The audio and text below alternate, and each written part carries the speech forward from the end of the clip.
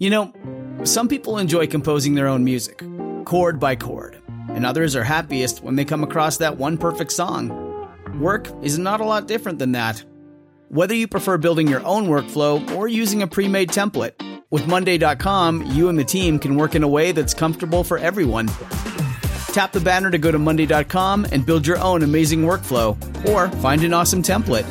No judgment. Hi folks, be sure to visit my website at dr-history.com for a short personal video message, to listen to the latest stories, and to leave a comment. Hi folks, Dr. History here with another story from the Old West. Today we're going to talk about the lawmen, the marshals, the sheriffs, these guys that went after the bad guys. If you think of the lawman, along with the gunfighter and the outlaw, he played a pretty important role in the creation and the legend of the Wild West. Now just picture this. There he was, this tall, slender, raw-boned guy, his sombrero pulled down over his steely blue eyes, surrounded by a wrinkled, sunburned face. You can just picture him gazing into the distance. Or he rides into town from a manhunt, the body of the killer wrapped in a yellow slicker, bobbing gently across the saddle of a horse, and the lawman leads him into town. And of course, always it'll show the star on his chest, just kind of sparkling and gleaming there. So who was this lone, courageous man? This symbol of law and order on a lawless frontier? He could have been a rancher, elected by his frightened fellow citizens who were being plagued by horse thieves or rustlers or desperados or, fast-drawn gunmen that were terrorizing their community. So this newly elected lawman could also have been buried very shortly after he was elected, and while the town hunted for another lawman. So these guys were brave, but they led a pretty dangerous life. Those who did survive were fast with a gun. They had the physical strength to control mobs of drunken, dangerous Texas cowhands in from a long cattle drive. But he had the nerve and the determination to trail a killer or an outlaw band for days and sometimes weeks to try to find the bad guys. So there was a guy by the name of John Slaughter of Arizona's Cochise County, and he survived. He was a quiet rancher. He strapped on his guns at the pleading of his neighbors and drove out the rustlers and the outlaws. Now, this is actually something that the Earps were not able to do, but he did it. Another was a guy by the name of Bear River, quote, Bear River Tom Smith. And he actually had been a New York policeman who kept Abilene peaceful with his iron fists instead of a six-shooter. Another guy by the name of Chauncey Whitney. This guy was kind of a mild-mannered former Indian fighter. He became sheriff of Ellsworth, Kansas, at the peak of that Cowtown's use, as it was kind of the end of the line for cattle drives. And, when these cattle drives came in, those cowboys were ready to have a little fun and let loose. But, Whitney would act as a peacemaker rather than shooting the heck out of these hot-tempered Texans. But Whitney and Smith, both these guys were actually killed with their guns in their holster. They were just ambushed and killed. Part of the job. Now let's go to California in the 1870s. Here was a sheriff by the name of Henry N. Morris of Alameda County, one of the West's finest, if not most popular lawmen. And I'm going to guess maybe a lot of you had never heard of them. But he was a young guy, and it says he was unshaven. He rode alone into the hills, studying the haunts of the outlaw bands who were terrorizing ranchers and communities, including Los Angeles, which at that time was just really a small frontier town. It wasn't very big. But he made friends among the ranchers and the frightened Mexican sheepherders, and he studied the general lay of the land of the area, so he knew where he was going. He also corresponded with other sheriffs and the wardens of jails to kind of figure out the habits and the weaknesses of the territory's most notorious bad guys. When he was fully prepared, he obtained warrants, then went in alone to take his prisoners at gunpoint, sometimes in a dance hall or a backwoods saloon or just wherever they were hiding out, or maybe not even hiding. Now, let's go to Texas. Now, at the pleading of his friends and neighbors, there's a guy by the name of L.B. Blair. He left fighting Comanches to become deputy sheriff of this Erath County. Now, this guy is described as a cold-eyed man with a pirate's mustache. He efficiently cleaned the county of outlaws.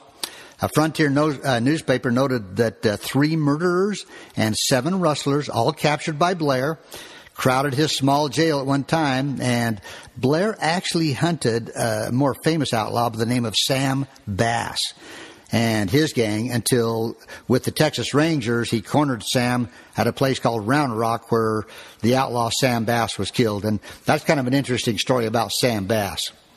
Anyway, the good lawmen were determined, like there was a Colorado sheriff, Charles Neiman. Now, this guy was beaten unconscious by 2 bad guys, one by the name of Harry Tracy, a very dangerous man, and his partner, David Lant, who was a rustler. So here he is. He's been beaten up. He's groggy. He's battered. He's bloodied. He saddled up, and he trailed these 2 bad guys to Steamboat Springs. Then he took a stage to head off the fugitives before they could reach the railroad. Well, 2 miles out of Steamboat, Tracy and Lant, they were just walking, and they stopped the stagecoach because they wanted to get in and have a ride. Well, when they stepped into the stagecoach, there was Sheriff Neiman with a shotgun. And he said, quote, "Good morning, gentlemen," he said with a kind of a grim smile. "Breakfast is waiting for you back at the jail." Well, the 2 bad guys were kind of disgusted, and they held out their hands for the handcuffs. And one of them said, "Who the heck thought a hick sheriff would be up this early?" Well, obviously he was. Now, not all the lawmen of the West wore badges. William Wallace, a prosecutor of Missouri's Jackson County, he campaigned for office with a gun on his hip, skillfully and courageously broke up the James Younger gang. You've heard of them, Jesse James and the Youngers? Yeah. Well, Wallace, who didn't drink or smoke and read the Bible daily, he ended up putting Frank James on trial for murder. And Wallace is still kind of the hero of the saga of Jesse James. And that's a whole other story. So these were also lawmen who worked for railroads. They worked for express companies, cattlemen's associations, private detective organizations, hunting law bands, train and bank robbers, rustlers and killers. Now, among the best known of these lawmen was a guy by the name of William Pinkerton. You've heard of the Pinkertons, right? So picture this. He was a big man, dark, brooding eyes, who directed a small army of what he called operatives on the frontier. So they used horses, mules, wagons, and trains to chase, kill, and capture those outlaws who'd selected as their targets clients of the Pinkerton Agency. So, you see, Pinkerton was hired by these companies. So the Pinkertons established a crude but kind of an efficient photo gallery of Western outlaws. Sheriffs and marshals propped the bodies of outlaws they had killed against a barn door or a fence and had the local cameraman photograph the corpse. Actually, sometimes they actually dug up this guy so they could take a picture of him. A lot of the pictures I've seen are, you can see him actually laying in a casket that's been propped up. So anyway, the picture was sent to the Chicago Pinkerton office to be studied by, now get this, the name is Bertillon experts. Now, the Bertillon system was actually devised by a guy by the name of Alphonse Bertillon. He was a 19th century French criminologist, and this method was a method of identifying criminals by means of various body measurements. In other words, colorings, markings, height, weight, stuff like that. So if the dead man was wanted, the Pinkertons closed his file because he was dead and guaranteed the lawman he would receive all the reward. But the Pinkertons gallery became the country's most extensive listing of 19th century criminals, including a large number of Western outlaws. Well, it was turned over to the government by the agency when the FBI was established and became an early part of the organization's famous Bureau of Identification, which, of course, in these days, I mean, it's much more established, of course. Now, both William and Robert Pinkerton, sons of the founder of the agency, they actually, a lot of times, actually took to the trail themselves. Once William, to save his life, actually picked up a big guy and threw him into the churning wheel of a steamboat, which I'm sure didn't feel too good. But anyway, a detective, a Pinkerton operative by the name of Charlie Siringo, became the celebrated, quote, cowboy detective. Now, this guy was something. he rode thousands of miles in an unsuccessful attempt to capture Harvey Logan, the deadly Kid Curry of the Wild Bunch, the Butch Cassidy bunch. Anyway, there's another guy by the name of James B. Hume, John N. Thatcher, and Fred Dodge. These were Wells Fargo special officers. Now, these guys were tough. They spent years in the West trailing and capturing stagecoach and train robbers. Dodge actually joined Wyatt Earp's posse in the hunt for the outlaws who held up the Tombstone stage and killed the driver. Now, this General David J. Cook, who founded the famous Rocky Mountain Detective Agency, he actually roamed the West with his deputies. They arrested, get this, more than 3,000 men and women, including 50 of the West's most desperate killers and outlaws. And as his son recalled, quote, of all those 3,000, he never allowed one to seriously hurt him, not one of them to get away when taken, and not one to be violently dealt with when in his hands or in his custody. So he was a good guy, sheriff or detective. Now, before he opened his own detective agency, this General David Cook had been one of Colorado's most efficient sheriffs. After his retirement, the Rocky Mountain News estimated he had recovered $70,000 in lost property. Now, back then, that would have been a lot of money. He broke up 4 organized gangs of train robbers. He prevented a serious riot. He captured and helped to convict several murderers who were then hanged, and located more than 300 stolen cows and 50 horses. But the newspaper proudly commented that not a hoof was lost in Arapahoe County when Cook was its sheriff. Now consider the circumstances under which these lawmen, public and private, fulfilled their duty. I mean, consider the enormous distances, transportation, hostile ranchers, outlaws, sympathizers, and your townsmen that really couldn't care. Too few deputies and economy-minded city councilmen. But posses and businessmen often turned back, leaving the lawman to continue on alone. If they took off, how far are you going to go if you have a business back in town? Pretty soon you're going to say, hey, I'm going back to town. So the sheriff, you just keep on chasing these bad guys. Anyway, on the trial of his best friends when he was heading out, the best thing he had was his horse and his gun. Obviously, there were no scientific devices to aid him, no fingerprinting, no telephone. The nearest railroad could be a day's journey away. Most of the time, there were no photographs, only a vague description of the wanted man. He was expected to return with the prisoner or his corpse. If he failed too many times, he was replaced. So job security wasn't great if you didn't bring in the bad guy. Well, and his jail, let's look at that. It was usually like a one-room shack, so flimsy that a gang of outlaws could kick it apart to get their friends out. His deputy, he could be a drifter, he could be a jobless cowhand that's easily intimidated or willing to sell out to a gang planning to rob the bank. And yes, there was bribes back then even. So the lawman's salary was not that great. I mean, not terrible, $50 to maybe $100 a month. And if he was a famous gunfighter like Wild Bill Hickok, he could actually command as high as $125 a month, which sometimes he did. Now, there's a guy by the name of T.C. Henry. He was the mayor of Abilene.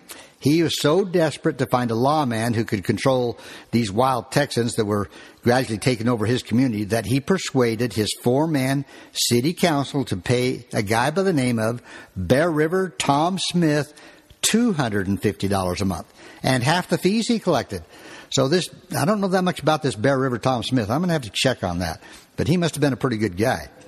Well, the lawman's work was mostly just plodding, routine, dangerous, seldom glamorous. The sheriff or city marshal, the federal marshal, always took over when mail became part of the robber's loot. Now, consider this. Butch Cassidy had a younger brother named Dan Parker. Okay, Dan Parker was about a year younger, and he made the mistake with a partner robbing a stagecoach with a gun, and they robbed the mail. And because it was the mail, because he used a gun, and because he put some people in danger, he was put away for life in hard labor. So you didn't want to mess with the U.S. mail.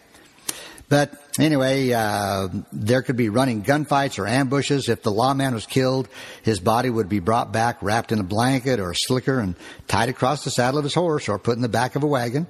His widow received his guns and horse, along with the town's temporary sympathy and a few prayers from the local clergy. There was no pension for the widow and her children. Her husband's heroism would probably be forgotten within a few months, and she was on her own. But the wives of these Western lawmen, they bravely accepted the death of their men. They knew it was all part of dealing with a violent and many times unpredictable land where men were killed, sometimes just even by a crazy cow, a herd of cattle stampeding, a drunken fool that was playing bad man in a saloon, or, get this, even the bite of a rabid skunk. So these guys were out there putting their lives on the line. And even the weather was even their enemy. On the open plains, a bolt of lightning could pretty well ruin your day. A flash flood could drown him and his horse within minutes.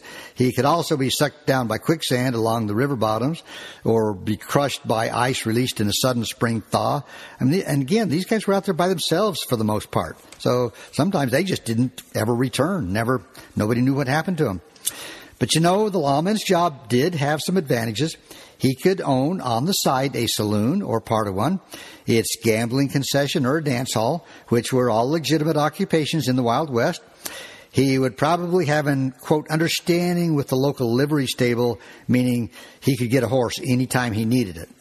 But in mining camps like Tombstone, the sheriff's job was pretty lucrative. He received a percentage of all the taxes he collected. That's not too bad. A Cochise County deputy sheriff claimed in his memoirs the sheriff's post was worth, get this, $40,000 a year, as the sheriff was allowed 10% for tax collecting. $40,000 back then. That's not too bad.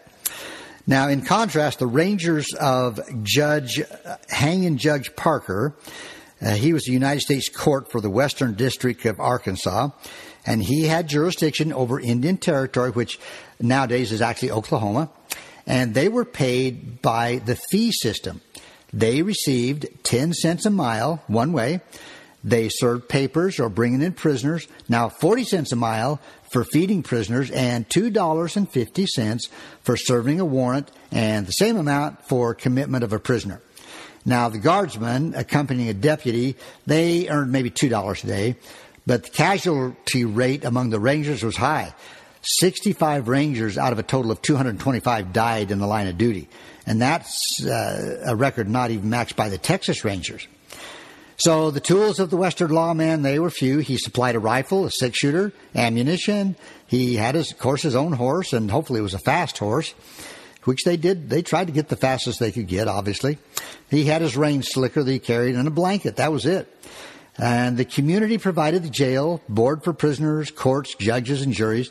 The local newspaper printed his wanted notices, which again, how good a drawing can you get of a description of an outlaw? Anyway, that's what they used. But the sheriffs, city marshals, deputies, rangers, and guardsmen, they all lived close to death and violence. The late Mrs. Zoe Tillman, she was widow of one of the most famous lawmen in the West, recalled, quote, "I never knew what to expect when they called Bill. He would shrug it off as just another job, but a cold shiver would go up my spine when I saw him strap on his gun and look over his rifle. It was then I realized he was going after one or more men who would kill him rather than spend a good part of their lives behind bars." Now, ironically, Bill Tillman, who survived gunfights, ambushes, and countless manhunts for these dangerous guys in the Wild West, actually was killed by a drunken prohibition agent. I mean, it probably was even almost an accident that this guy was killed that way. But, not all Western lawmen were of Tillman's breed. There were times when there was a kind of a thin line separated the good from the bad. Terrorized communities eagerly hired gunfighters, outlaws, or even known killers to protect their town. And in the end, they found they had to live with the whirlwind they'd created, which, how do you get rid of one of those guys? So there was a guy by the name of Phil Watson, marshal of Casper, Wyoming. He entered a saloon, walked up to a gunfighter, took his gun, slapped his face, and ordered him to leave town. Well, a few months later, the citizens who had hailed his bravery were stunned when Watson was arrested as the leader of an organized band of horse thieves. The stolen herds were gathered in Montana and Wyoming, driven to isolated ranches and canyons, and then finally shipped to Casper, where Watson had arranged for them to be sold in Eastern Market. He was found guilty and sentenced to 5 years in the Wyoming State Prison. So here's a guy that started out being a sheriff and found a little other way to make some money. Now, Henry Brown rode actually with Billy the Kid during the Lincoln County War and was with Billy the Kid when Sheriff William Brady was ambushed and killed in Lincoln in 1878. Now, in July, with the posse closing in, Brown left New Mexico to escape being hung. He drifted north to Kansas, where he found that Caldwell, a small cattle town, needed a fast-shooting lawman. He was elected sheriff and soon demonstrated his skill with a gun when he killed actually 2 bad guys trying to take over the town. And in 1884, Brown was married. 6 weeks later, get this, he led his deputy, Ben Williams, and 2 cowboys in holding up the Medicine Lodge Kansas National Bank. They killed its president and cashier. The outraged citizens fought back. They captured and then lynched these 4 guys. Again, one was this Brown guy that rode with Billy the Kid. So he kind of went bad with the law, good with the law, and then bad. Well, in Newton, Kansas, Billy Brooks was a kind of a cold eye, fast draw. He was elected sheriff. 2 years later, he was actually hanged as a horse thief. Watson Brown and his gang and Billy Brooks, these bad guys, were not exceptions to the rule. But there were a lot more good sheriffs, that ran the West. The faithful outnumbered the betrayers by a lot. But, good or bad, they were the most powerful, most colorful of the myths and legends of America's Wild West. So, it would be great to actually interview some of those guys and really hear their real story.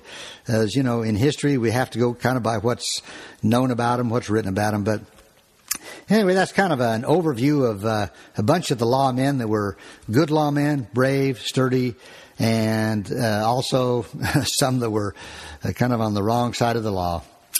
So that's our story for today. Ladies and gentlemen, I hope you enjoy it. Lawmen of the Old West.